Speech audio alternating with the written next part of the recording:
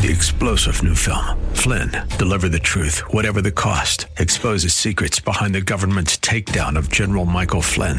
Flynn knew what the intel world had been up to. He ordered the first audit of the use of contractors. This set off alarm bells. He told the truth. He was the most dangerous person for Donald Trump to hire. They had to get rid of Flynn. Flynn, deliver the truth, whatever the cost. Available now. Watch it today. Go to salemnow.com. salemnow.com. Ready? It's time for Milberger's Gardening, South Texas. 2 hours of gardening facts and fun with Dr. Jerry Parsons and Dr. Calvin Finch. To be a part of the show, call 308-8867. That's 308-8867. Or toll free at 866-308-8867. And now, live from Milberger's Landscape and Nursery at 1604 and Bulverde Road. Here's your host, Milton Glueck. Well, good afternoon. Good afternoon, and welcome to Milberger's Gardening, South Texas on 9:30 a.m. The Answer. Milton Glueck along with... Am I supposed to be able to hear you? Yeah, you should be, but I'm not sure. Yeah, that's weird. All right. Can you still not hear me? No. All right. Okay, well, let's see. I could hear the announcer. Yeah, but I know we're sending something back, so... Al, are you getting us back there? You were before. Jerry, see if you can hear him, Mike. All right. Oh. 210-308. And I was...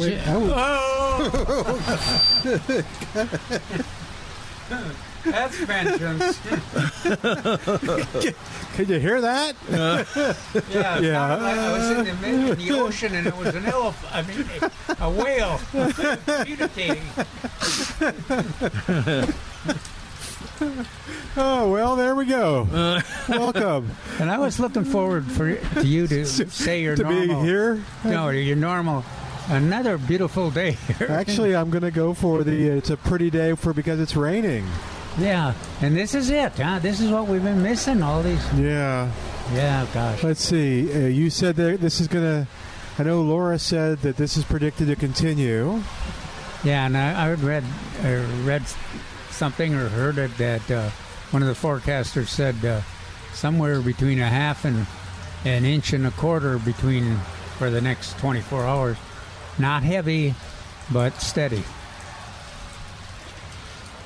Oh, but it also would not. It was not going to end the drought. We had a long ways to go. They say that? What column did he? Oh, you did. I think it was in the Sunday paper today. Well, this evening's rain, they say 90% chance. New precipitation amounts between a half and 3/4, and today is between a tenth and a quarter. Ah. So I guess it's going to be a little heavier tonight. I told you I got a drop, you know. You got more than a drop. Yesterday. Yesterday. When I checked he says he got a drop, and I can see on his shirt it looks like he's been swimming. So you had a couple drops on your shirt, did you? Yeah.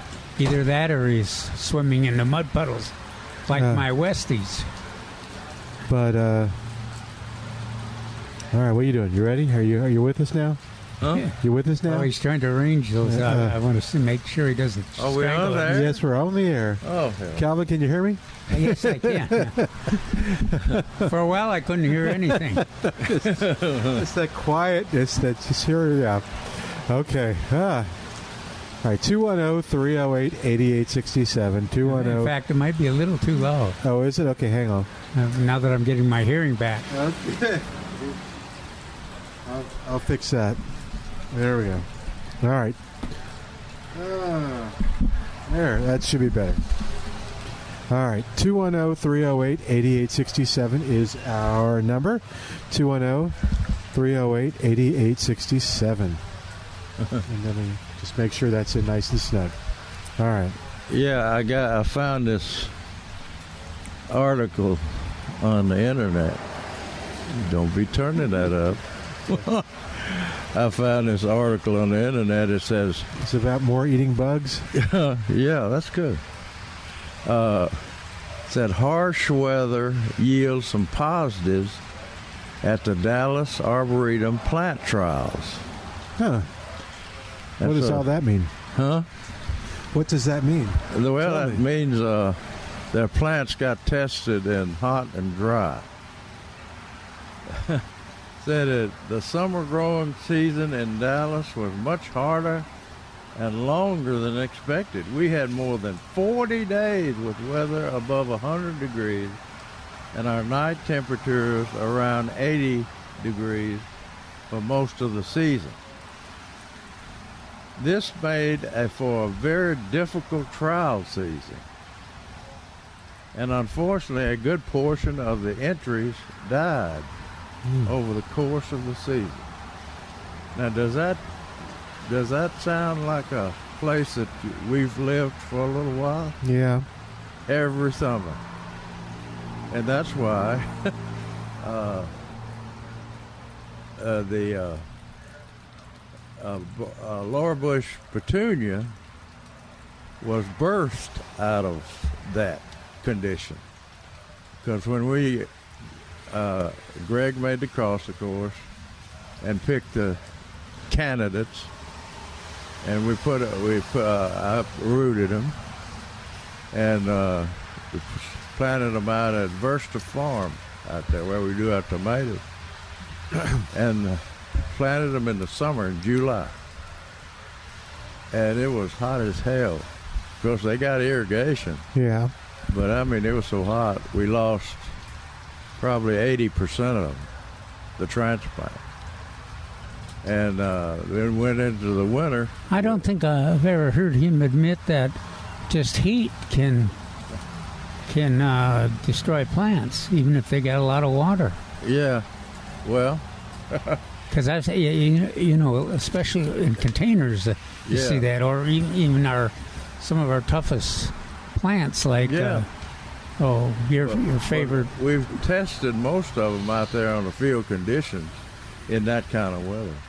So we went through the winter. We had a cold winter out there, and then spring came, and we had a late hard frost, a high frost, a low frost, and out of that, there were about originally 200 plants, and all that was left after those several conditions was Laura Bush, which that's where we harvested the seed from those. So that plant was tested in extreme heat, dry fairly well, and cold. Yeah. Are yours growing, Milton? No. Oh. Right now, should they be? Well, some of mine are growing, yeah. But that's where they got their toughness. And but you can really tell that the conditions that they're growing are different, because the size of the flower and and how many blooms and the foliage, how lush the foliage looks. Yeah. Over the course of summer alone, this is in Dallas, this last summer, we tried 450 different varieties in 3 different areas. We had in-ground trials, container trials, and hanging basket trials that lasted from mid-May until early September. Overall, the trial went well considering the weather conditions.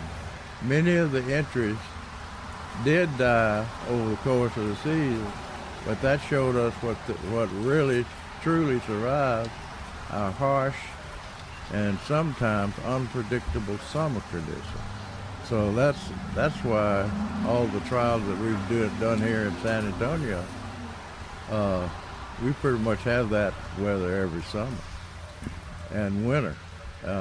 That's why when we choose a Texas superstar that's been through those conditions, we were comfortable in saying that you got a real winner there. Well, we got if you're kind of transferring over to another issue related, the column on Saturday, we talk about those winter weeds coming up, finally coming up. And I'm finding more and more folks do not recognize, that rescue grass and Jerry's bluegrass. Oh, man, my bluegrass looks lush. Beautiful. Yeah. Some people think it's their regular lawn grass. And some people don't know for sure what it is. And so that's kind of an interesting discussion. One of the things, Trace, is the exploration of those various herbicides. Like, we talk about on a shady area, like mostly in my neighborhood, the rescue grass is coming up. It's lush, kind of real even. So now you would mow it. But if some folks wanted to kill it, it gets relatively easy in the flower garden or in the shrub border. What would you use? One of the grass be gone, or? Yeah, grass be gone, and then there's that one I always forget the name of, big white bottle. I know what you mean. Fusilade is the ingredient. No. Yeah. Oh gosh, yeah, it's my favorite too, and I can. Well, I know I've brought it up here before because none of us could remember the name. You're catching our. But that is an option. Then the other, a lot of the chickweed and henbit, and a lot of those broadleaves are coming up. Yeah. Now too. And that weed-free zone take care of it. Yeah, weed-free zone is out there. Well, we got the weed-free zone and a lot of options, don't we? I mean, you got to... We've got a hose in. We've got 2 or 3 different sizes of just concentrate. We've got at least one size of ready-to-use, I think 2. Yeah. And now's the time to get them when they're real small. You can pretty well depend on anything that's green out there. But you spray, and that weed be gone. I find it's hard for some gardeners, including me, to kill this nice, level, lush rescue grass growing just like you wish your lawn would grow. Yeah. Over there, and then I say, get that savage grass be gone. Or I ain't doing it. I'm just gonna mow it, enjoy it. Yeah. Green is green. Exactly. That's what I say. So you'll be sorry later. That's what we always. Mm-hmm. When they bed straw. Of course, we'll have some interesting discussions. So who actually mows, Milton? You or your wife? Me. It's my job. All right. Yeah, I enjoy it. I get the radio on. It's my wife's job, so as long as it's green, I'm happy. Okay, yeah, it's actually quite rewarding in its own little way. Well, I don't know if you believe it, but Jerry's going to do a feature article on the sustainable winter lawn. There you go. And I found your original article. Did you? And how long ago was that? 09. Let's see. 1909? Yeah, 1909. 2009. So it's been a goodly time. Yeah. But I found it. I was trying to do the math, Milton. From 1909 to now? Yeah, let's see. Don't even try. But it's... He'd break some records. 80? Yeah. It's a good article, and then I went into... I don't even think we had radio then. Just the paper. I went into Neil Sperry's questions and answers and his mention of bluegrass. And I found 4 bluegrass, 4 mentions where he got pictures of people complaining about the bluegrass. Does he have a skeleton face with the X up there? That's coming. But I found about 4 articles, about 5. And then I found the one I was looking for, where he says in the bottom of his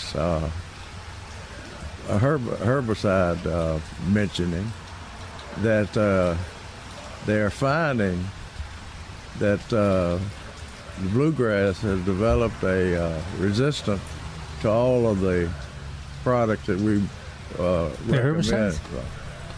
And that's a good thing. Depends on who you're talking to. Yeah. Well, the Neil showed. Can you see Jerry? The TV will have the protesters. Yeah, and the same, all the progressive protests and issues. Yeah. And then Jerry will be protect bluegrass. Save the bluegrass. Save the bluegrass. Well, when Jerry uses the terms rescue grass, he means it. Yeah. It's time to rescue the grass. I hope he realizes, though, that he'll have more positive impact on bluegrass if he does not relate it to his affection for roaches. No. But anyway, I found where Neil admits that bluegrass has developed a resistance. Well, that can be a positive part of your paper. Competent authority transitions to a different belief about bluegrass. There you go. Yeah, and then he can appear to be a hero of changing his mind. Well, things that what's interesting about that bluegrass, of course, anybody that's grown up with bluegrass, they want bluegrass, and A&M has been, and all the craft people have been working for years to get a bluegrass that's adapted to Texas, because everybody is used to it from the north. It's a beautiful grass, soft, and easy to grow. Yet we've got a drought tolerant. We've got a bluegrass. Well, that comes up by itself. If you're in 3 foot of organic material, you can afford to be pretty drought tolerant. Yeah, it's reseeding bluegrass. Right, that's true. So you don't have to. Yeah, you don't have to do anything. So, but anyway, Neil shows these big clumps of bluegrass. Well, the morons hadn't been mowing it. Just like you mow bluegrass in the northern areas, you have to mow them down here in the winter, but to keep them like a golf course. And this poor Anna, A-N-N-A, which is the bluegrass we have, is all over the United States. And Neil had some good pictures of them going to seed, forming seed. But if you mow it, that only happens late in the spring, when they're that bluegrass is going dormant and disappearing.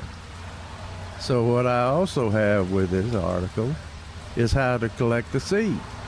Seed's easy to collect, and they make. Now, this is what you used to say. Millions of seed. You used to say that it was just impossible to collect this seed here in Texas. Yeah. Because they weren't doing it right, or because it.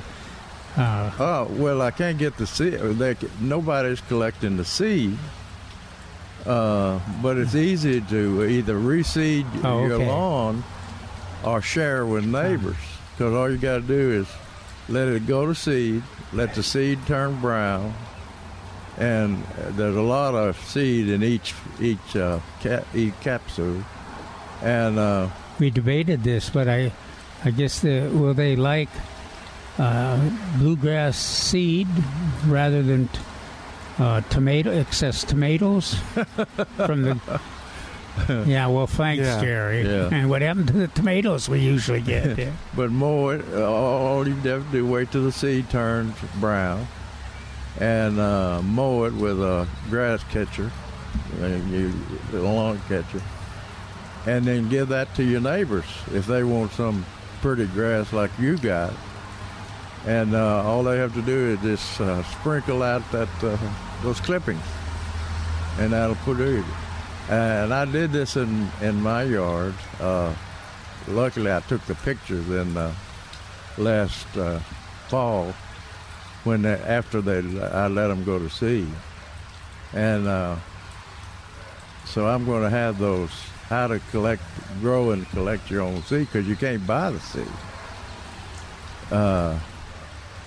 So I'm very happy with the way my yard looks now. I mean, I got to take some pictures. It's solid green, which was dirt, was dry soil. And tell me about it. Yeah. Solid, beautiful green.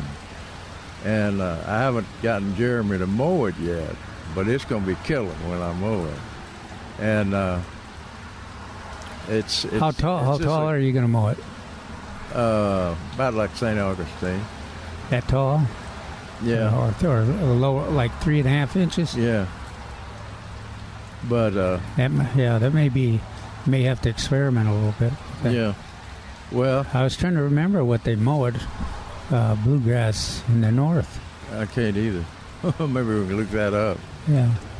But I took some of Neil's pictures and his descriptions of how horrible it was. And then I'm going to have my pictures. Oh, okay. Beautiful bluegrass. On that note, we're going to take a quick break. 210-308-8867. 210-308-8867 on a nice rainy day here at Millburgers. We're live on the porch, 1604 on Bulverde Road, and still out here, people out here shopping. They're just shopping maybe a little quicker. 210-308 is our number, 210-308-8867. 210-308-8867. Give Al a call, and then he'll get you on the line, and we'll talk gardening with you. Back in a moment with more of Dr. Calvin Finch, Dr. Jerry Parsons. I'm Milton Glueck. This is 9:30 a.m. The Answer.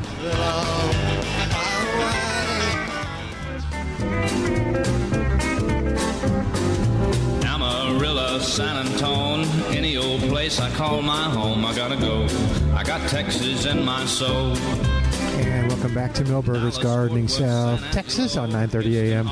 The Answer. Okay, today may not be one of those days you're going to get out in the yard and do that digging project, but there's going to be going to come up soon, and by now you know to remember on any project that you're going to dig and disturb the ground, whether it's landscaping or sprinkler install, the folks at CPS Energy want you to know you got to call 811 first or go online at texas811.org to have underground utilities marked.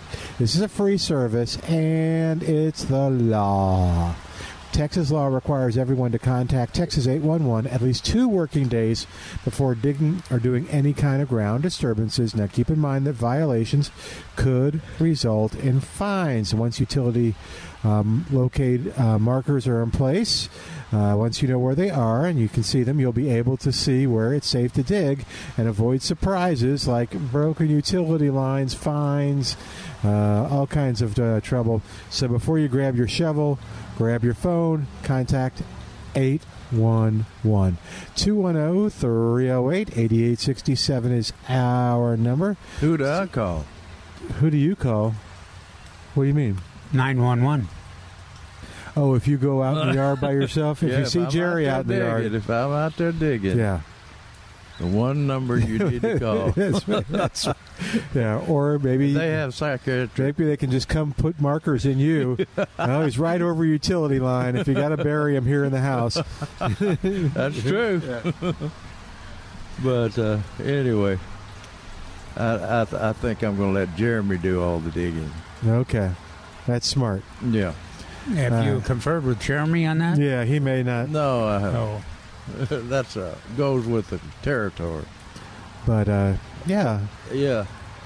Mark, remember that plant I showed you yesterday? Yeah. Mark gave me something he thought it was. Y'all can chime in if you want to. Where'd it go? I don't know. Oh, here it is. He thought it was the standing cypress. It's not very tall. Would standing cypress be taller? Yeah. Okay. This was about 1.5 feet to 2 feet tall. He also said flame acanthus. Oh. But the stem looks like standing cypress. This is an interesting mystery plant now. What did we go through this? Yeah, we talked about it yesterday. But after the show, I'm going to text Mark a picture. Let's let Siri tell me what it is. All right, 210-308-8867, 210-308-8867. I don't know. Let's see. You want to come? Ipum opisis. Ipomopsis. It's amazing what you can learn when you go to University of Texas and study English. It kind of looks like it, but not really. It's a flowering plant. It's in the phlox family, commonly known as standing cypress. Oh, okay. So Mark, Siri agrees with you. Scarlet Gilia, Texas plume, flame flower, and Indian spur. Okay. Good. All right. That was exciting. What's the verdict or what? It's kind of an exciting situation here, waiting for the Christmas trees to come. Yeah. Theoretically, the first batch will be Wednesday. Oh, wow. Technically at 8 a.m. But it's got to show up first before I believe it. Yeah. So the big old trees are coming? The Fraser firs are the first truck. Okay. But there's always traffic, so with the weather like this, who knows whether they'll be on time. Well, I guess I overstated that because we already got some of the smaller trees. We do have living trees in stock. Trees. Tell us what we got. Rosemary, lavender, Aleppo, stone, Leland, Arizona cypress, and a juniper. I can't remember which name it is, but it looks kind of Christmas tree, and then Blue Point juniper. And I like those cards with the information on each of those varieties, and they concentrate or talk about the eventual. If this is a living Christmas tree, so you're gonna. Potential is it's going to be part of your landscape. Here's the characteristics of it. Give it enough room. Get it in the right place. I'm going to steal those things so I can use them in my column. The key, why we made the sign even more so, is that you don't have it inside very long. And I'm pretty sure we've all had a slight disagreement last year of how long to leave it in. It can stay inside. Oh yeah. But in my mind, the less time inside, the better. That's true. But I think we can leave it inside longer than we think sometimes. But yeah, sometimes you're right. It's a challenge, more of a challenge. The more you leave it in. For best results, 3 days or less. Oh, 3 days or less. Okay. For best results, the longer you leave it in, the more decline will happen. Yeah. Okay. One of the most successful things to do with the bigger ones are like on the porch or back patio or thing. Oh, yeah. That kind of, you get the combination. Decorate it, leave it on the porch or patio, haul it in Christmas Eve, haul it back out when everybody's gone. Is ideal. Okay. And don't move it in and out, in and out, in and out, in and out. That's a pain. Even these are, with those excellent... big containers, big water basins. Yeah. These are easier to deal with, but still, Christmas tree is a Christmas tree, and you got decorations on it. Now, last I checked, the decorations were not built for sturdiness for 10 years. Yeah.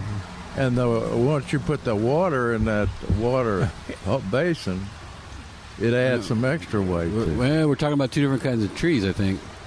Are you talking about cut trees, or are you talking about live trees? Cut trees. Okay, we're talking about live trees. We're talking about live trees. Oh, okay. But yeah, that's an important point. Is that when you're doing a live tree, you got to plan for it. So it'll be, you'll get the effect you want. It'll be very attractive. It'll be exciting, different.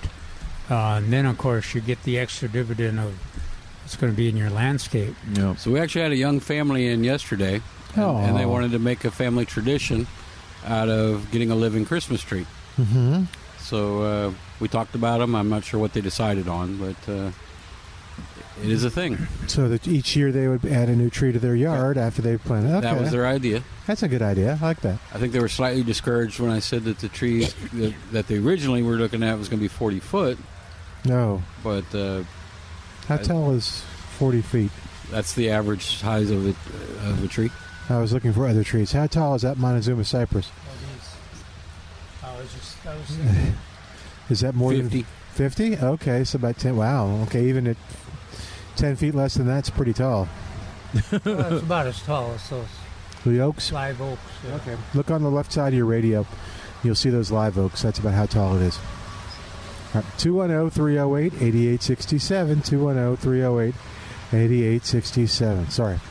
I was just curious. So, I got an interesting question from on Neil Sperry's question and answer. People do not understand or know how tough Purple Heart is.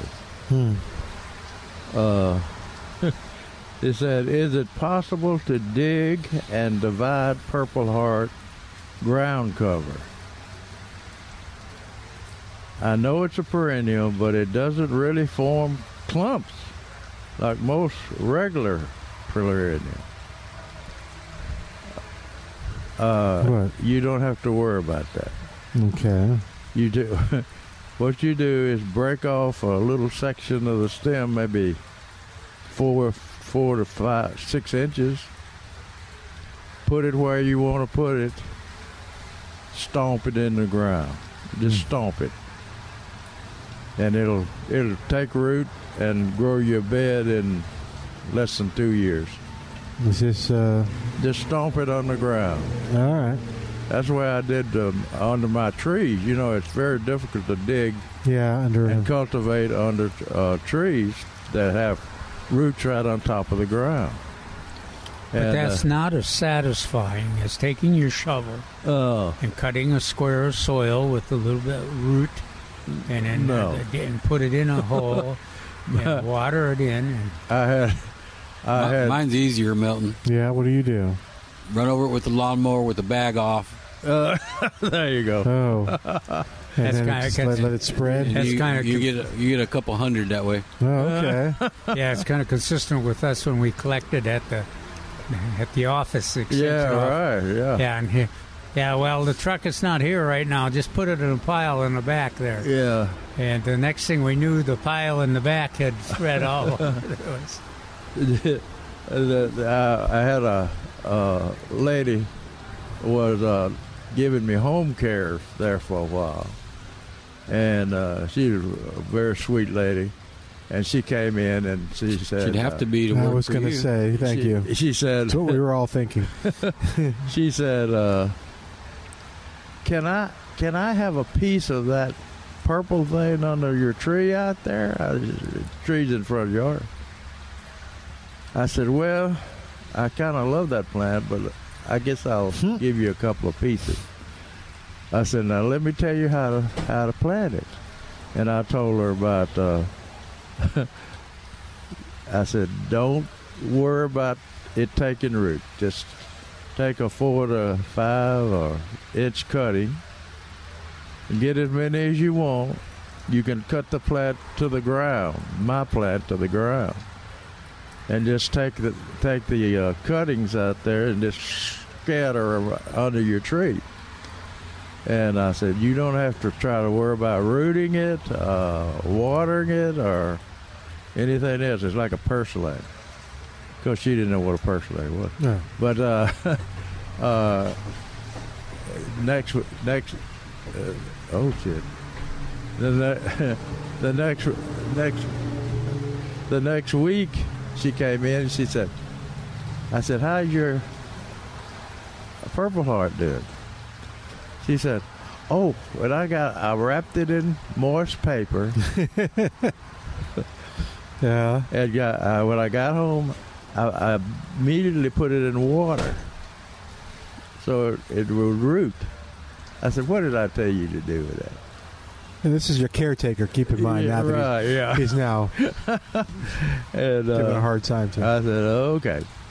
She said, I'm going to wait till it roots and then plant it out. I said, that's not necessary. This is the meanest plant on earth. It's close to cactus. And sure enough, she said, it rooted the next weekend. Oh, my gosh, really? It rooted. Really? That's pretty quick. In that water, huh? I think some people use that plant as a water plant. Okay. Water garden plant. But because it'll grow in water too. You think it's blooming now? Yeah, it's tough when it blooms. Yeah, it's pretty. But I scolded her for it. Within 3 weekends, that thing had rooted outside under her tree in maybe 2 inches of soil, and was spreading over the whole area. Oh my gosh! Just like I told her it would. Okay. So that is one damn good plant. We sell it here, and I asked Trace one time. I said, "Do you feel guilty about selling that thing?" So there are people out there that it's the only thing they can grow. Yeah. Here's the difference between Jerry and I. Yeah. I promote cyclamen, beautiful flower, and Jerry promotes Purple Heart. He wants it tough. Purple Heart. Yeah. Purple Heart has a pretty flower. Yeah, like a little purple it does. flower. Yeah, it does. But back when we had Trace, remember, we had to collect Purple Heart and take it to the nursery and we had bags and bags and bags. Because we were that's where our pile was. We thought we were in a drought then. And so you drive around the south side, anywhere in San Antonio, but it would be under trees that died from drought. Growing. The tree's dead, but so Purple Heart was not. So Neil goes into this how to make it grow, and he always says it's winter hardy. It's as far as being more winter hardy, it dies to the ground with the first hard freeze, but reemerges from the ground the following spring or sooner around here with vigorous, fresh growth, which is darker purple than your older plants were. Okay. So I tell people, just once it gets big, this was why I got such a good response from people that had big stands of them for years. Nobody would take cuttings of them because they thought they would be difficult to root. So when we told people to take them down to the ground during the drought and bring them into the local nurseries, they couldn't believe it. And I remember the comment we got there. He said, "I'm glad you mentioned that or told people to do that, because I had a huge bed of them that I was scared to cut back because of snakes. They get that thick." And he said, "I looked at that one day and I had that huge bed of them, and then about a week later after you got to talking about that, somebody, a lot of people had come in there and cut that down, which I'd been neglecting to do for weeks." And so that's where some people said, "I remember when you introduced that plant to San Antonio." I said, "I don't know when it was introduced to San Antonio, but it was thick. People used, especially on the south side, used a lot of that stuff because it was so easy to grow. You couldn't kill it." No, Okay, I'm going to try some. We have some in the backyard. I'm going to try to move some under the oak. What? You have some and you're going to try some? No, I have some, but it's in the backyard. I'll try your method. Oh, okay. And try to move it under the oak. All right. We're going to take a quick break. 210-308-8867. We have more of Milberger's Gardening. Hey, it stopped raining. More of Milberger's Gardening South Texas coming up live from Milberger's Landscaping and Nursery, 1604 on Boulevardy Road on 9:30 a.m. The Answer.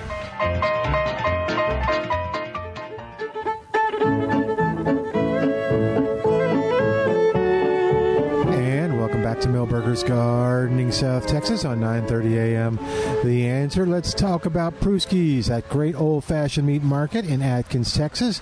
Prusky's has been doing this since 2006, making folks happy and serving outstanding products, outstanding cuts of meat, chicken, some stuff that you can't get anywhere else, like turkeys. Well, you can get turkeys, but I don't know where you get like rabbit. I don't know where you get goose, except for Prusky's, but maybe there's some other places. But anyway, you can find it at all at Prusky's. And right now is the time to give Prusky's a call, because they can hook you up with some great pre-cooked items for Thanksgiving or for Christmas. Like Thanksgiving, they've got turkey, they've got ham that's already done. They have the prime rib for Christmas, if that's, and they can even do the sides. I got another review. Last night I had the chicken kebabs. Okay. There, it's a skewered breast, as a skewered thigh, marinated, and it's wrapped around. Pork chop? No. This isn't the. Yeah, that's a pork duckin. But no, it's. Bacon wrapped with peppers underneath the bacon. It's really good. But it's not real hot. No, there is a jalapeno one too, but we didn't get the jalapeno one. But you'll find that. You'll find the pinwheels that they have, the beef pinwheels, all kinds of such great stuff. It's got the old-fashioned butcher, too, so although they're not so old-fashioned in terms of age, they'll give you good advice on how to prepare the stuff if you're not familiar with, or tell them what you're planning, and they'll help you out, too, and you can even call them ahead of time, and they'll get you all connected. So you will not regret going to Prusky's Market there in Atkins, Texas on Highway 87. And between 410 and 1604, you tell them you heard us talking about it. The number is 830-227-8322, and online at pruskysmeatmarket.com. But man, try that chicken kebab. Do they have smoked turkey or smoked hens?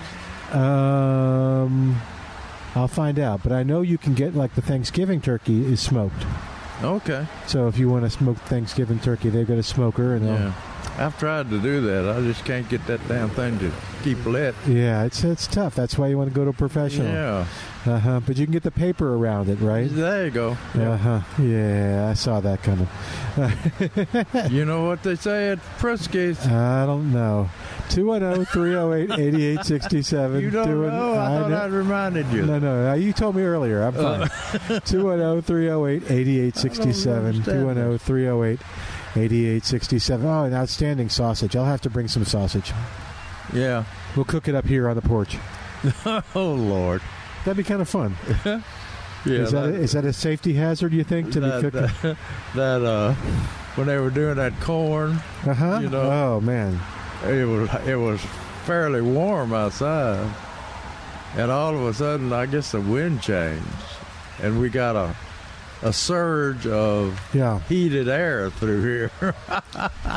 And I said, I thought you had brought the heater? Space heaters. Yeah, well, they had to they kind of change the path available close to the corn, because some of the customers were cutting through there, and I saw the staff get this big vision here. What if somebody ran into that burner there?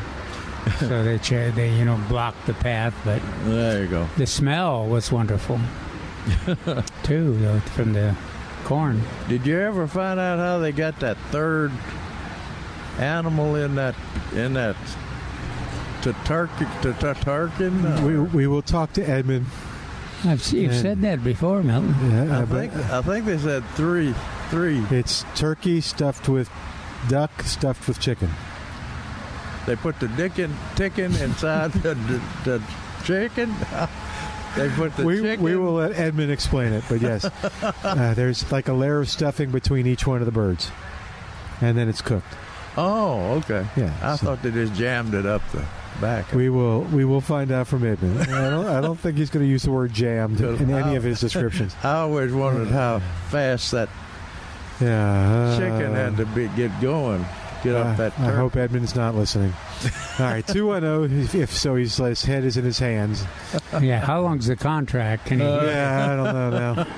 210-308-8867. We'll have to get some. I wonder if he's got any prepared. I know other people that have tried turducken, and it's really good, especially with their cornbread stuffing.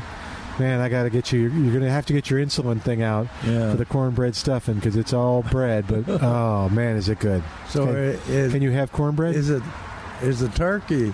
I mean, we're not going. Let's full grown, or we will find out. Oh.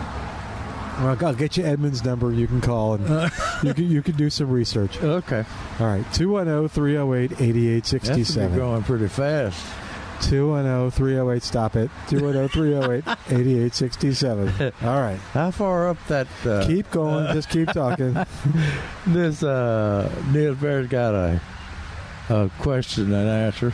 It's which, and I've heard this from a lot of old-fashioned gardeners in Tennessee and probably East Texas. Said my mom used to put stones and chunks of broken flower pot in the bottom of the container when she transplanted things into new pots. I've seen people do that. You saw that, didn't you? My wife Judy. Oh, she did that too? And I would throw them out, and next time she'd been in there, they were back in there. Good for her. You didn't try to explain the logistics of that? No, you obviously didn't know my wife Judy. There you go, I did. She said it improved the drainage. Right. Is there a fact to that practice? Well, back in the older days, of course, they used a lot of soil in their potting mixes. What was it? Third sand, third soil. Third sand, third soil, and third organic material. Yeah, organic material.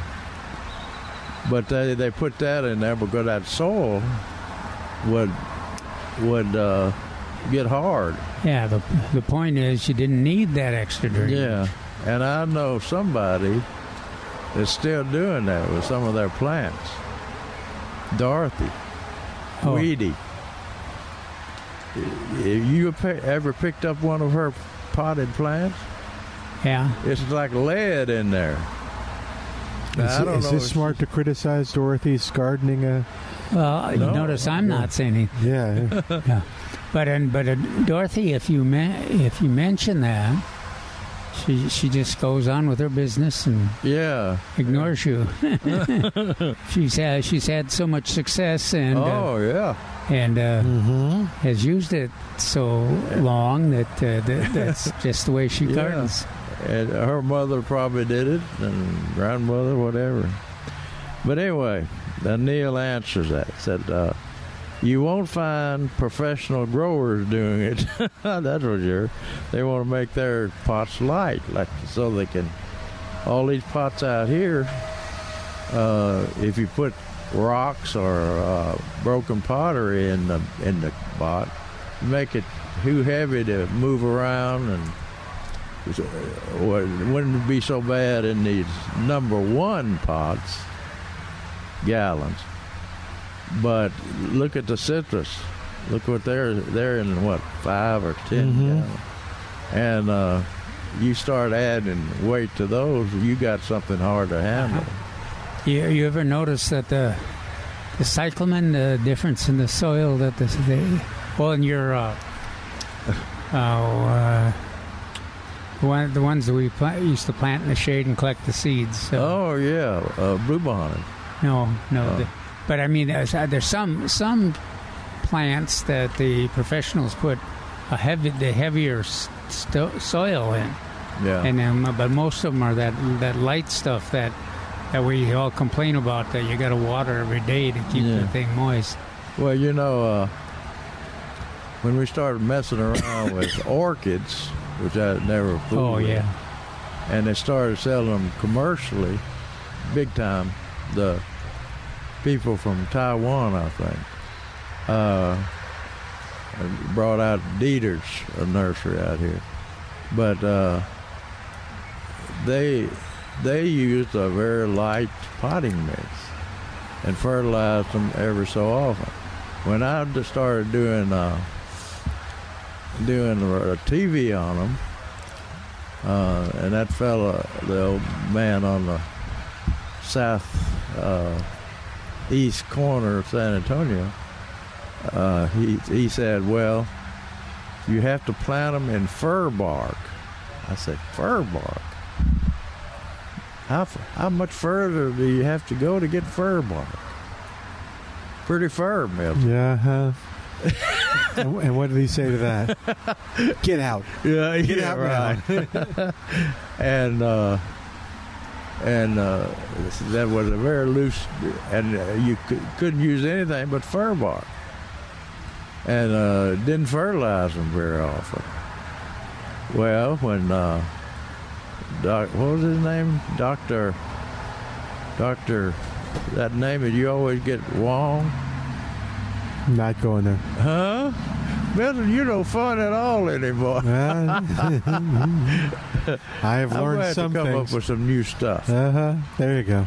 But anyway, he was a orchid grower in the valley, and when you look up orchids on plantanswers.com, all the pictures that are on that website were taken in the valley in his greenhouse, and they are spectacular, big blooms and big plants. All right, and I'll never forget we took some of our colleagues down there, professor, and I was the only one that had a camera.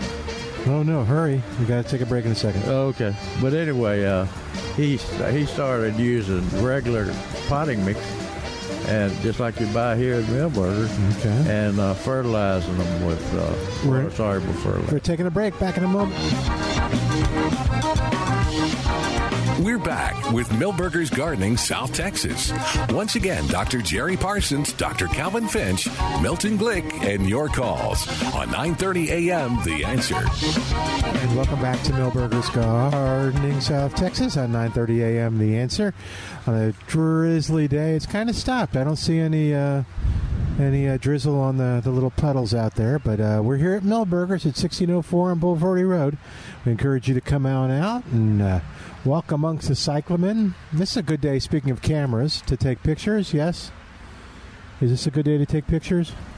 Because it's overcast? Oh, yeah. Okay, so... Other than a drippy rain, because I don't think it's really raining hard enough. So can you get a picture of rain on the cyclamen, make it very artistic? Yeah. And do you have rain on any of your plant pictures? Little drops of rain? Or Sometimes I carry a mystery bottle. That's cheating.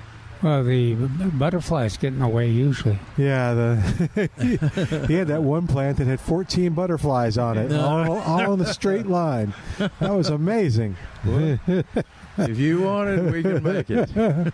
Okay, well, I may try to take some cyclamen pictures in the rain. Okay. I'll see what I come up with. Well, I think they get you a Windex bottle. No, I want real raindrops. I don't want none of them fake raindrops. Well, the problem with the real raindrops is a lot of times they don't hit the right spot. Oh, okay. And they won't form a drop. Oh. It's to stay on the leaf. Okay. But when you're using that Windex bottle... Yeah, you can control it. But take the Windex out, of course, the bottle. Take the Windex out. Yeah. You can spray it on there until you have got the drop that you want. Take the picture. I'm guessing you want to do... Now, if you're going for the foliage, it doesn't matter what color the bloom is. No. But if you're going for rain on the flower, I guess you want a darker flower? Yeah. I don't know if... Can you get pictures of rain on white? Oh, yeah. Okay. That'd be good. Okay, I'll go look at Plant Answers and see what you've done. Do several. Try several colors. Okay, I'm going to try that.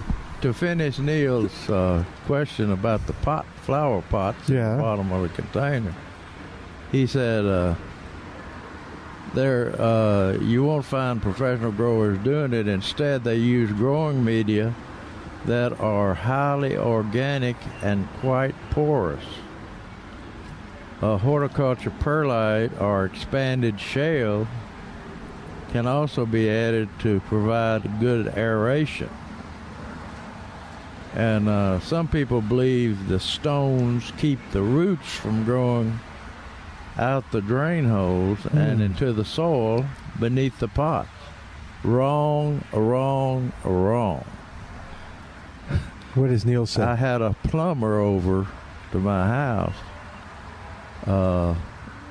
yesterday, a couple of days ago, and he was getting roots out of the sewage line that had grown and stopped up the toilet, and so they were having to pull those out. Now those roots had gone in a crack on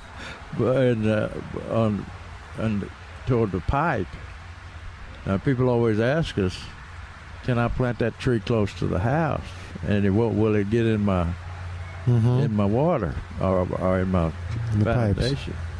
But we always tell them, if there's not a water leak, why would roots go into a foundation? I mean, they're after water. They don't like dry concrete. So anyway, they got the roots out and sealed it off the best they could. But those roots will find a way out of that pot. Yeah.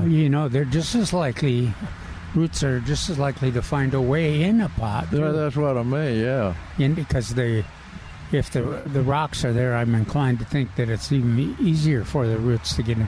But if you've got big containers and you've got like cyclamen growing in a container or some other colorful plants or something, and you water them, and your shade trees, they find that's what happened to you, wasn't it? Oh gosh, yeah. several times. Well, and it's characteristic of our soil. Yeah, we haven't. If you don't have 3 foot or 6 foot of organic material down there, those roots in those trees, they're got to find some other water source if they want to continue to grow. Yeah, so it's just I think it's almost impossible to stop it completely, but then if you keep in mind what those characteristics are and avoid the rocks and occasionally lift those pots up so that they break that root growth from going in there and everything, then you save a lot of discomfort and problems. Now, what if you've got a container that doesn't have a drainage hole? You're a fool.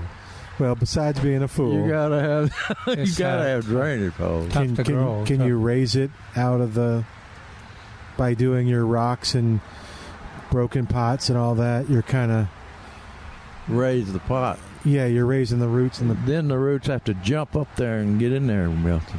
Okay.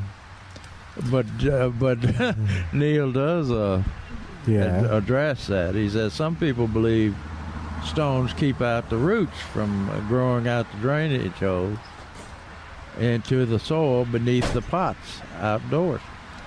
But you can accomplish the same thing either by lifting the plants up every month or so, or by setting the pots atop bricks or concrete stepping stones, so they will not make direct contact with the soil.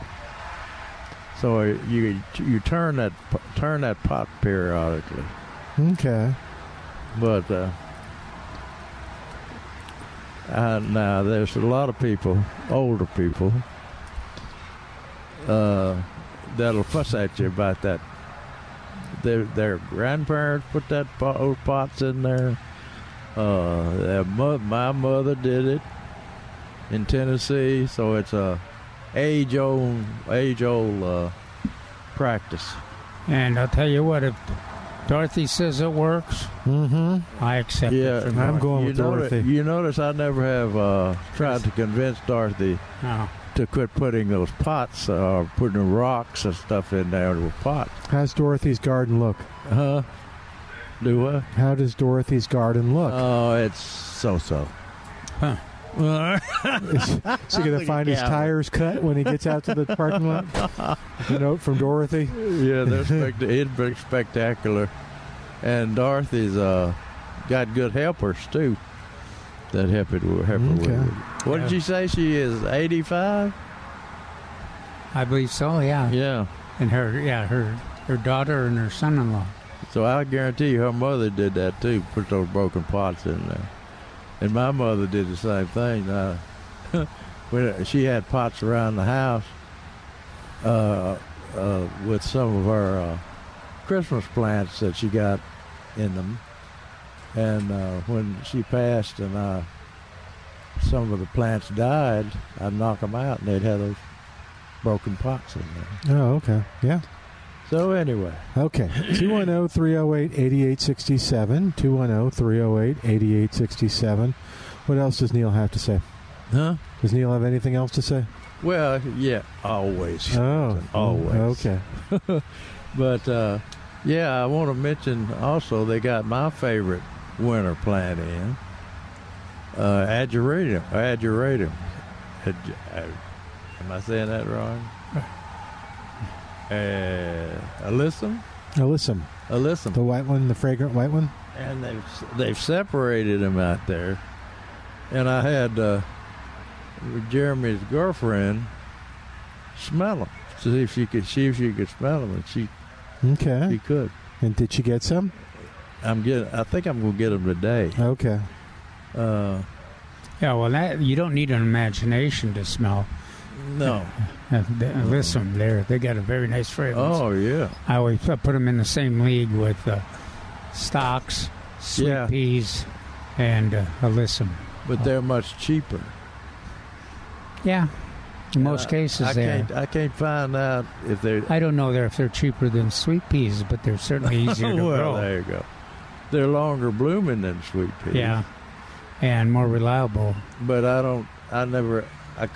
looked at all the deer-proof lists, and it's not on Forest's list, and it's not any list I could find.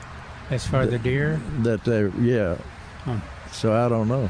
So as you look at the list, because you brought it up yesterday, are fragrant plants more likely to be on the deer-resistant list? What? Fragrant plants. Oh, well, no. Depends on the fragrance, I think. Like that marigold, what we call it, winter marigold, calendulus. That's been on sale for a while. That's on several lists, but not on Forest list. Oh, okay. What about stocks? Will deer eat stocks? I'm not sure that they're deer-proof, but we don't. Most of us don't plant Why don't we get Calvin to put his outside the fence? Sure, that'd be good. Or I can sneak over and open the gate sometime. Well, I do know if you find Jerry sneaking over your gate, call 911. Last time the deer got in, wasn't too long ago, there were about 5 of them. They did not get the stocks. In fact, though, I could not tell what they were eating, if anything, out there. I guess there were so many weeds and things to choose from that they didn't have to be too fussy. Rosemary? I saw that one just now. No. Do they like rosemary? No. Yeah. Okay. That's really fragrant. Well, Texas mountain laurel is really fragrant, and they don't like that. See, but it's only blooms for like 2 weeks. Oh, okay. Yeah. But anyway, we usually what am I trying to think of? The Mexican mint marigold. Okay. They won't touch that. And that's a native plant too, but they won't touch it. Licorice. Smells just like it's so pungent, and I don't think that. Well, I know it's on several deer-proof lists, will fool with marigolds. I don't know. These are the northern list marigolds. I don't know if we have that on Forrester's list or not. Let me go look. Yeah. Okay. I don't think it is, but it may be,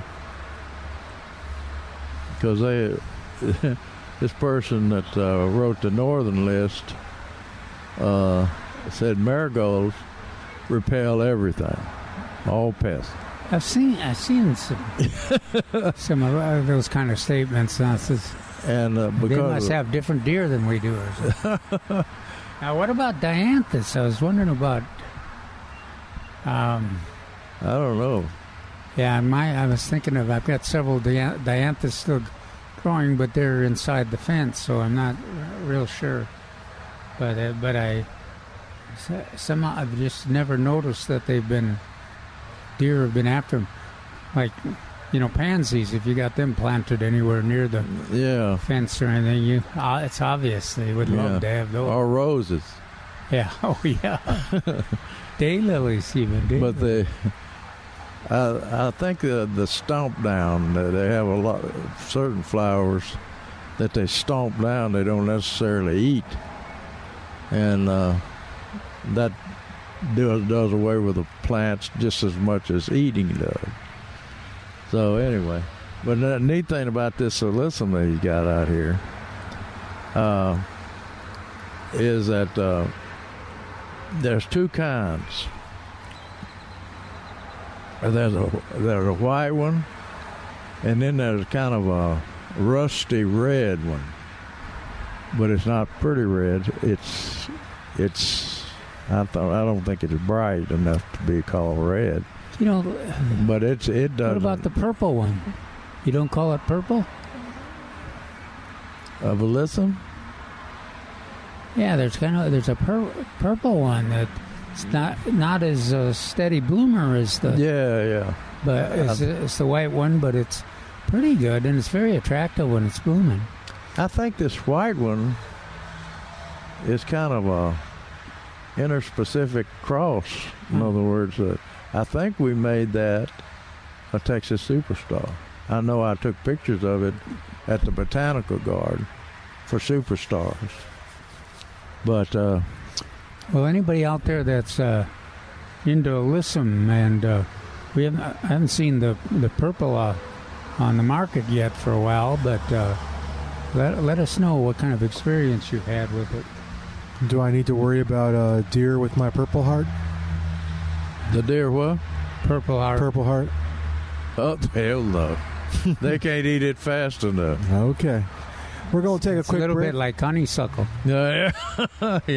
But in the meantime, give us a call. Tell us what's on your gardening mind at 210-308-8867. 210-308-8867. More of Milberger's Gardening South Texas coming up on 9:30 a.m. The Answer.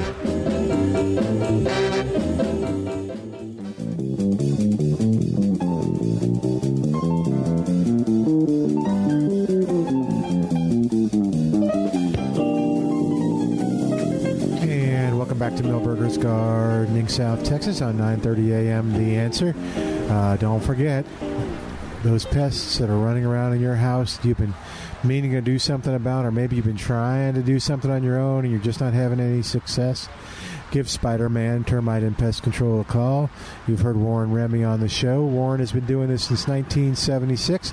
Right now, what he's noticing is people are calling about mice, rats, termites. So these are things to look out for.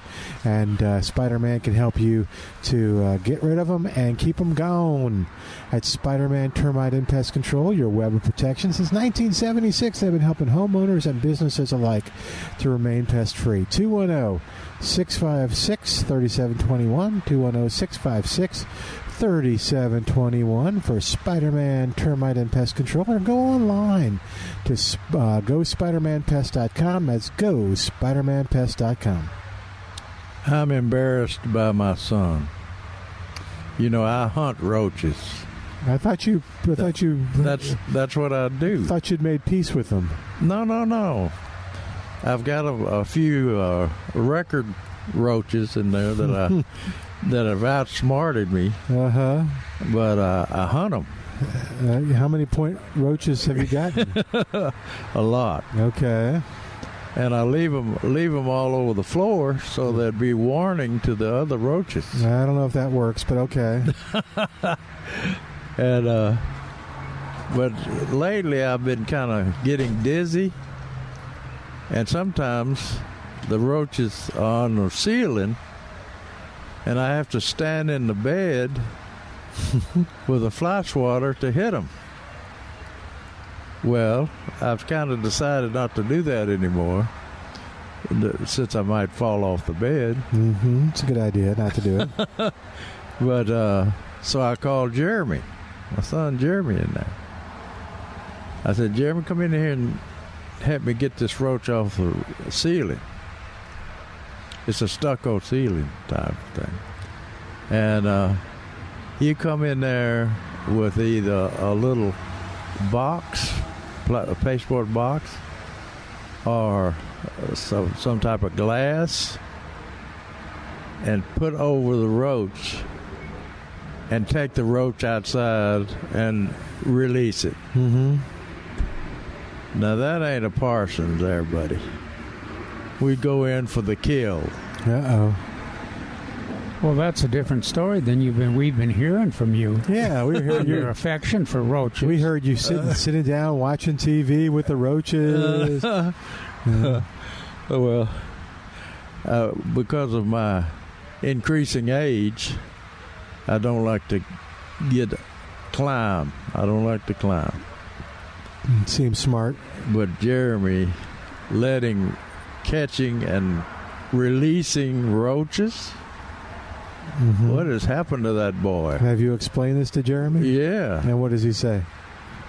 He just keeps catching them and releasing them. Okay. I said, what kind of Parsons is that? We're hunters and killers and stuff like that. Okay. Wait a minute. There's still a longer list. Irrational. Unreasonable. For the whole list, Calvin's next article next Saturday will be on I'm back to this Dallas Arboretum plant trial list. Mm-hmm. Said they talk about what terrible summer they had, and said the biggest challenge for our trials this year was the unrelenting heat wave combined with an unforgiving dry spell. That kind of sounds like we had, doesn't it? Mm-hmm. These conditions made it difficult to accurately evaluate the entries. That is exactly opposite from the way we do it. When we have conditions like that, unrelenting heat wave with an unforgiving dry spell, all you got to do is plant them out there, plant your entries out there, give them a normal watering, and what dies, you obviously don't recommend. Okay. If you have to overwater them to keep them alive. So we that's the way we chose Esperanza and Gold Star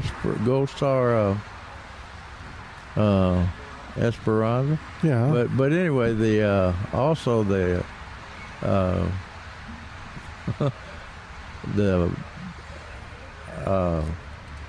Esperanza and Sinisa and those types of things like that. We just drove around to some houses that don't water at all and see what's living and blooming. Firebush, that's what I think. Oh, okay. And very few people water firebush or even Esperanza. Seems to do okay. But they do okay. Yeah. And you go to El Paso or to Laredo, that's what you see in almost every landscape, even the graveyard. What about the poincianas? Because do they water those very much? Yeah, they're okay. Okay. But they weren't I think they're in Laredo now, but yeah, they came out of the desert. I mean, to grow in the desert. These conditions made it very difficult to accurately evaluate the entries. No. It eased. It was easy to evaluate. You could do it at 45 miles an hour on a pickup truck. What's dead and what's alive? But what if it was like our those long grass trials we did, where everything that was in the test 4-inch or less soil was dead. Yeah. So there was no winners. So you have to kind of recycle, either change the plants you're looking at or try to find some variation of those plants. So sometimes it can be pretty complex. Yeah, what was the ones that the Floritam, and what was that?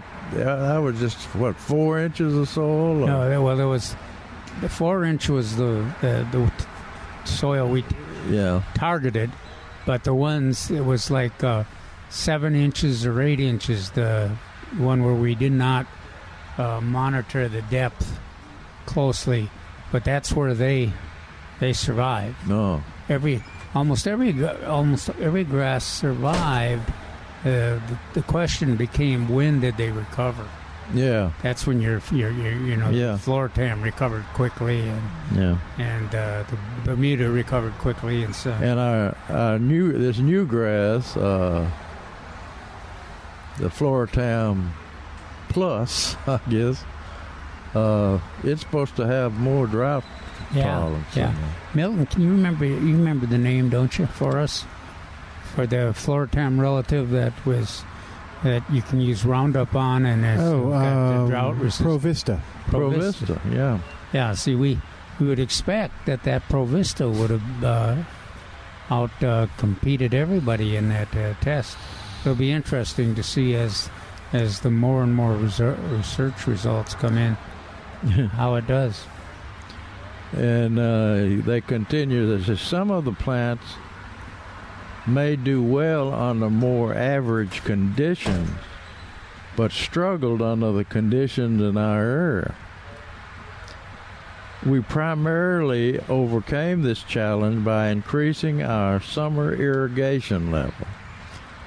That's all you need to do is take notes. You don't need to increase the level. Whether that be by increasing the total time allotted to a zone per day or increasing the frequency of the irrigation program. See, we don't like to do that in San Antonio. We try to use mulches and things like that to cut down on our irrigation, trying to save water. Yeah. That's what Calvin taught us years ago. Mm-hmm. He was the water czar, But the plants that came out on top were very, very interesting and surprising. They list Vinca, of course, volcano polka, and Vinca, volcanic peach. And what the other two that really showed out and surprised everybody was Ipomoea, sweet Caroline upside down key lime. That's a sweet potato. And then there's another sweet potato that surprised everybody, one called Ipomoea, upside down, a sweet Caroline, upside down black coffee. I don't know where in the hell they get these names. But let's see, they're bragging about how much heat they had, but it wasn't as much as we did, as long as we've had. But let's see, the impressive plants this year. Sweet Caroline that I just mentioned, Sweet Caroline upside down key lime, and upside black coffee sweet potato vine from Proven Winners, company of Proven Winners.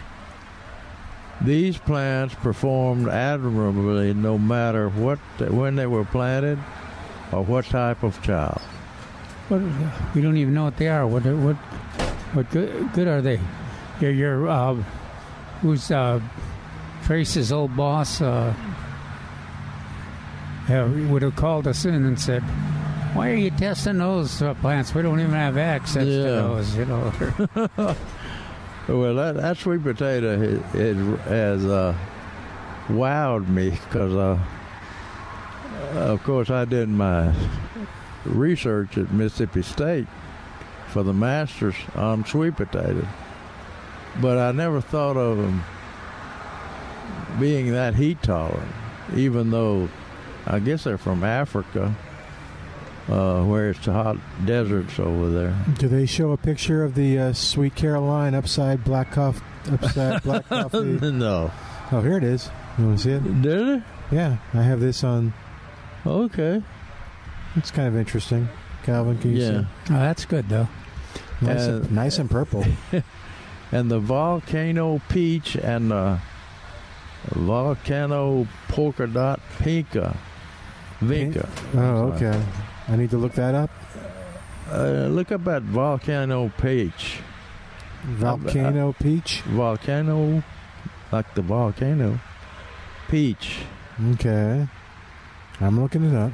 Volcano series there from seed company I've never heard of. I'm not seeing that. Okay. The plants performed well throughout the spring and summer trials. The coloration of the flowers was also gorgeous.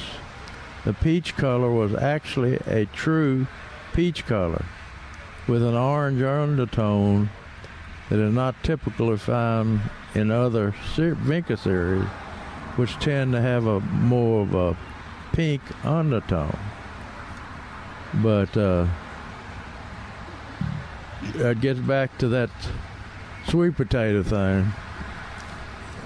Never did I think that the sweet potato vines would be used in landscape planting. Yeah. And I'm talking about at the dry areas and at the entrance to botanical garden. Yeah, well, and just to all parking lots and everything else. But they sure have proven that.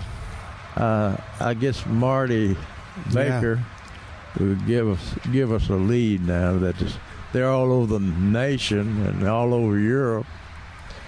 And the prediction by Greg Grant was proven correct yet again. Oh, I remember you tried to tell Karen Guz one time she couldn't grow it in the shade. She told you differently. Yeah. Well, that's what we thought about. But sweet potato is one of your favorite plants, Milton. Yeah. So you take a cutting, and there's no up or down to it. Yeah. Like it is with other cutting. So you can stick it cutting upside down, and it'll root. A cutting or a part of the sweet potato? Cutting. Okay, so one of the vine. The vine. Okay. Yeah.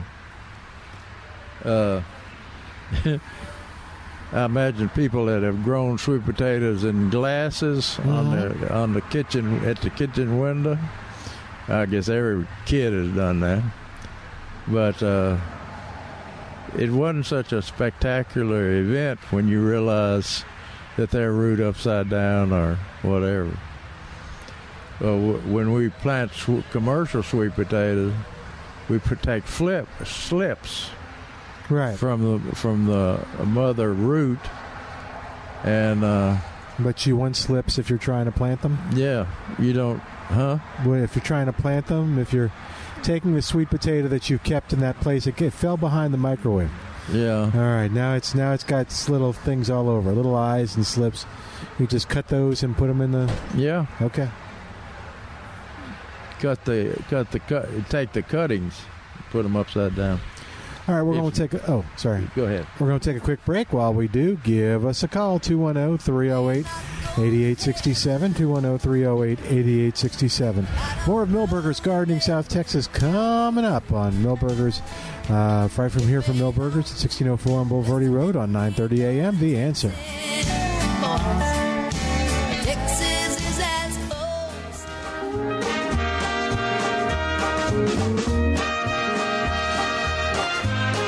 And welcome back to Milberger's Gardening South Texas on 9:30 a.m.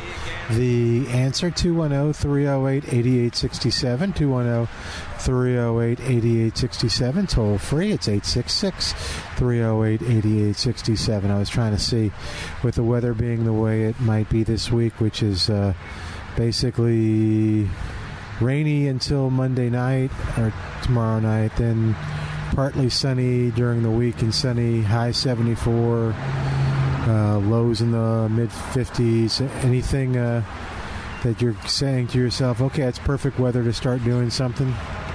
Well, it's a pretty good weather for all those winter annuals we're talking about, the vegetables and the greens. And one of the questions came out, Jerry, on the broccoli.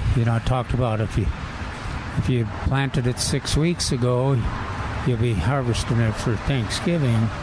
If you plant it right now, it'll be after Thanksgiving.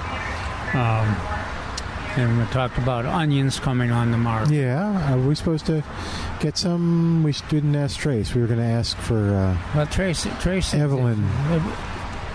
It sounded like a lot of folks, suppliers, have kind of reverted to the a little more conservative date. Like in the old days, we talked about nearly December 1st sometimes, or middle of November at least. Yeah. Christmas onions. Yeah, planting them Christmas, December 1st at least. Okay. But I think Trace heard his name. That's. I think Trace mentioned that he's coming over here with many times. Yeah, no. Coming over here with purpose. Yes.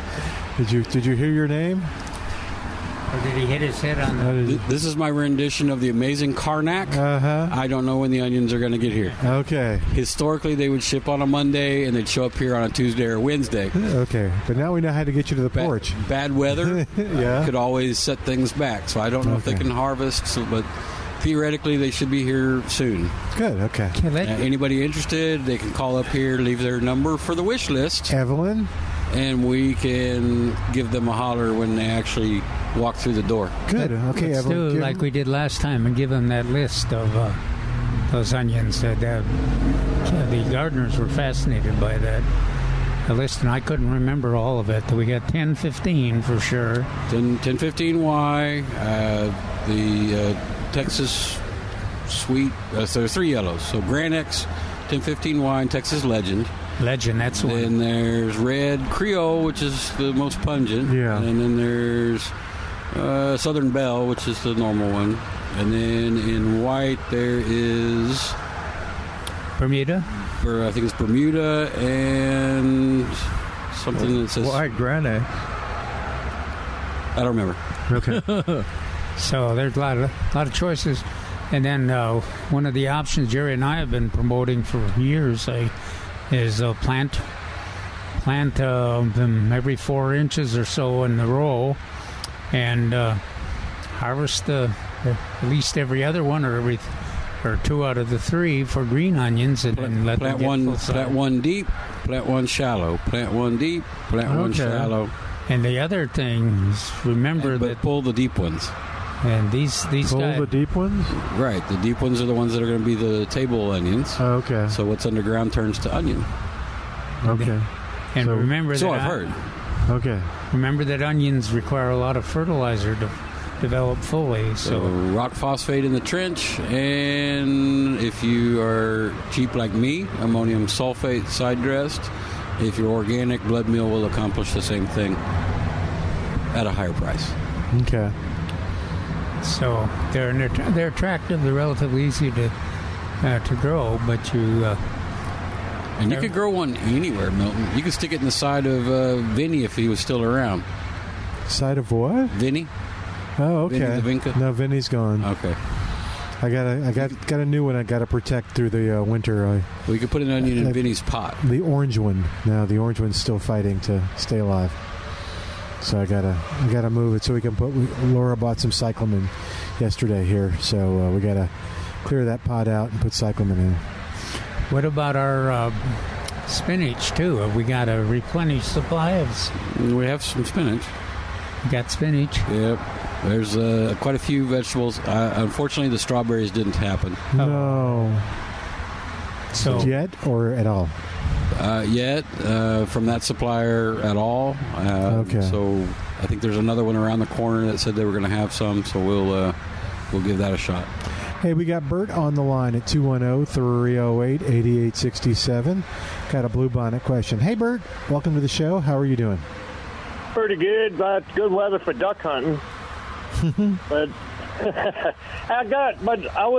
said that I was looking up hummingbird plants because y'all had been talking about it the last couple of weeks, and I heard that I was researching. It said that hummingbirds kind of like blue pines. And I found out that the bluebonnet is in that same family. Did hummingbirds actually go after blue flowers as well as red? Oh yeah. Just trying to think of what. Let's see, their favorite. Do they see color? Would be my first question. No. They go after firebush for sure. They go after zinnias. Every color of zinnias, as far as I can tell. Oh. And, okay, so they.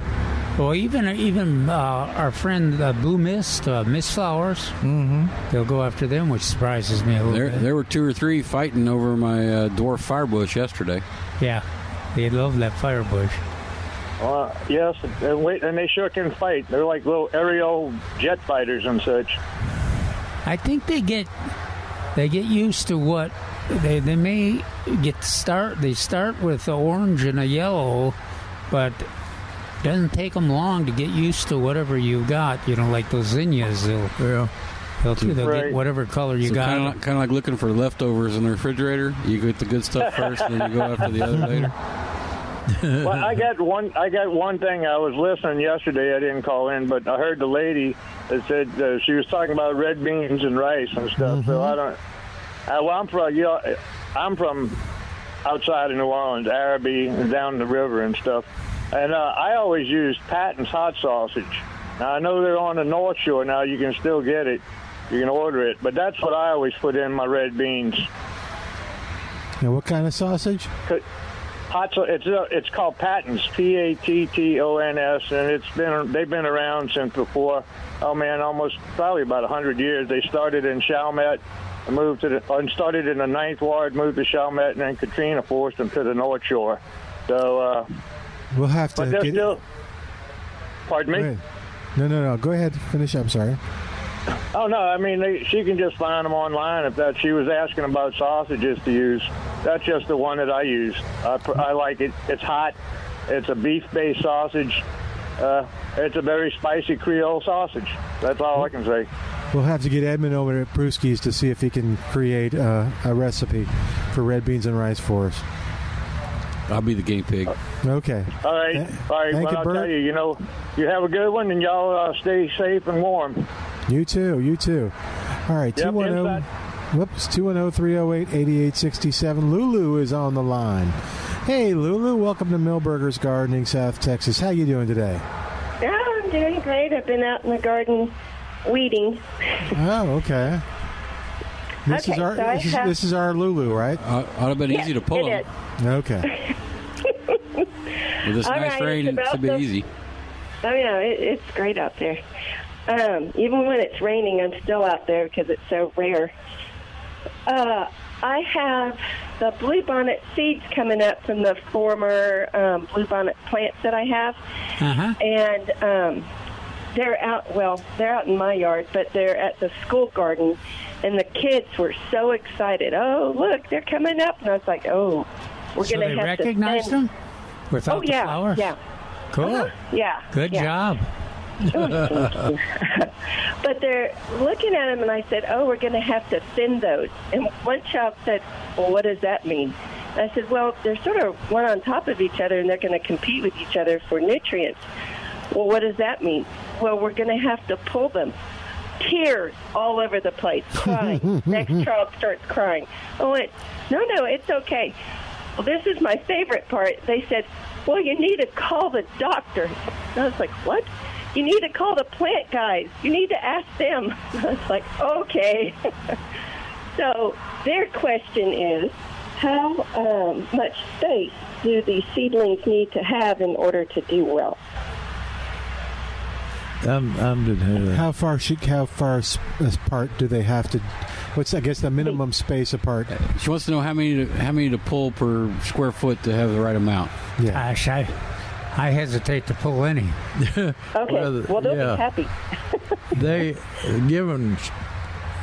Since we started doing the seeding, direct seeding, I tell because every year the farmer calls and says, there's no bluebonnets up out here. You know, we planted the seed, scarified it, all that stuff, but we haven't got any bluebonnets. And I said, what? And so I would go out and look, and they had bluebonnets, seedlings, 10 to 12 inches apart, which is the right spacing. So, of course, in nature, they plant them close. You know, they come up 6 inches or 4 irregularly. inches. Some of them 10, 12 inches, some of them 2 inches. Yeah.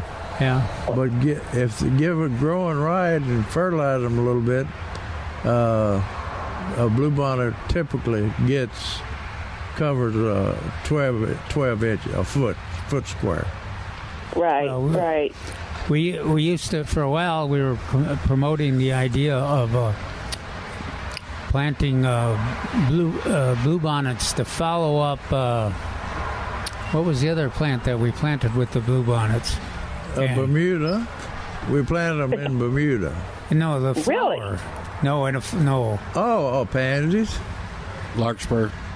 Larkspur. No, I don't think it was larkspur, but anyhow, the bluebonnets started. You know, the other flowers dominated in the spring, and then the bluebonnets started growing, and before you knew it, you couldn't even see the other flower because they can get pretty. Yeah, they get aggressive. big. They get especially if you fertilize them. That's right, and they're in a good soil situation. Yeah. But I don't know. Yeah, they're in good soil and stuff. But they're like right on top of each Pansies. other. 1, 2. Oh, the pansies. Oh, now the fate of Lulu's children's emotional well-being is on the line here. Okay. Should she pull them up and thin them, or should she? Oh, hell no. Okay, there we go. Well, what color did she plant? Scar the children. I know. What color did she plant? What color did you plant? They're the ladybirds. The ladybird. Oh, okay. Ladybird blue. Yeah. Well, you may have some regular bluebonnets with the ladybirds, and they're not as dark blue as ladybirds are. Right. And so if you want a pure stand of ladybirds for the seed next year, you'll have to pull some of those regular, normal colored bluebonnets out of there. But with kids, you better not try that, because they probably won't be able to see the difference. I don't know, they're pretty smart. Now Lulu's gardening reputation is on the line too. Yeah. So she can feel comfortable not pulling up any or thinning these bluebonnets. Yeah, okay. Especially with ladybird. Well, she can go back to and remind everybody, but that in nature, there's no spreading or you don't do any thinning in nature. Every seedling population has. Most plants in the seedling population are different from each other. So keep us informed. Oh, yeah. Well, I did have a child. That's pretty exciting to get that news. We've been kind of talking about it all along, that they should be coming up. And larkspurs, too, should be coming up. What's that? We have those in the garden, too. I haven't seen them yet, but I've seen some in my yard. They have a tiny, tiny little head. I'm like, oh, yay. That and poppies. I have poppies. Oh, yeah, the poppy. I haven't seen any poppies yet either. Did you have another question, Lulu? One of the kids brought a little bag of bluebonnets and wanted to know if he could dump them in there and see if they would come up. I said, well, we can try. So we wanted to know, is it too late still, or do we have enough time? Oh, is it too late to plant bluebonnets by seed? The what? Is it too late to plant bluebonnets by seed? It's never too late, especially if they're scarified. Yeah, these are scarified. They'll be up in 10 days. Oh, okay. Okay, very good, Lulu. That's cool. Where'd you get the acid? No, I think she bought them.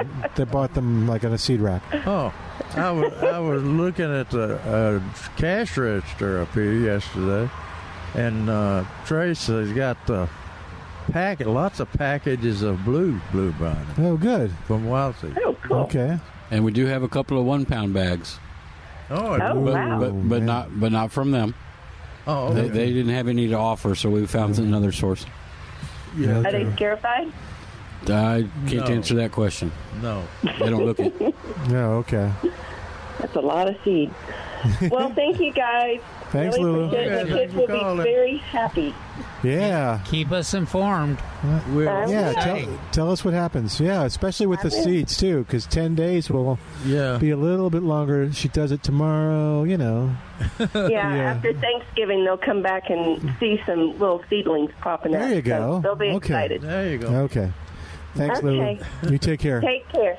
Bye-bye. We should be getting close to the time It's so unlike Jerry. It's so unlike Jerry to not want to scar the children. Yeah, tell them to pull them up, and then pull them up, and then beat them. Just beat those little seeds. All right, we're going to beating the kids. That's true. We're going to begin to wrap up for today, but thanks to Al doing a great job getting all your calls on the air, and got calls at the end. So remember, we start at noon. Call us at the beginning. All right, we'll say goodbye for today. I'm Milton Glueck, and you're of course listening to Milberger's Garden in South Texas on 9:30 a.m. This is The Answer. 3-star General Michael J. Flynn, head of the Pentagon Intelligence Agency, knew all the government's dirty secrets. He was one of the most respected generals in the military. Flynn knew what the intel world had been up to. He understood its funding. He ordered the first audit of the use of contractors. This set off alarm bells. The explosive new documentary, Flynn, Deliver the Truth, Whatever the Cost, uncovers the facts behind this scandal. Flynn told the truth. He was the most dangerous person for Donald Trump to hire. I find out the worst enemy that I'm going to face in my life is right here in America. They took my assessment and they wanted me to change it. And I was like, I'm not changing it. They had to get rid of Flynn. With in-depth interviews, archival footage, and never-before-seen personal records of the man behind the headlines. I just felt like I was drowning. Flynn, Deliver the Truth, Whatever the Cost. Available now. Watch it today. Go to salemnow.com. salemnow.com.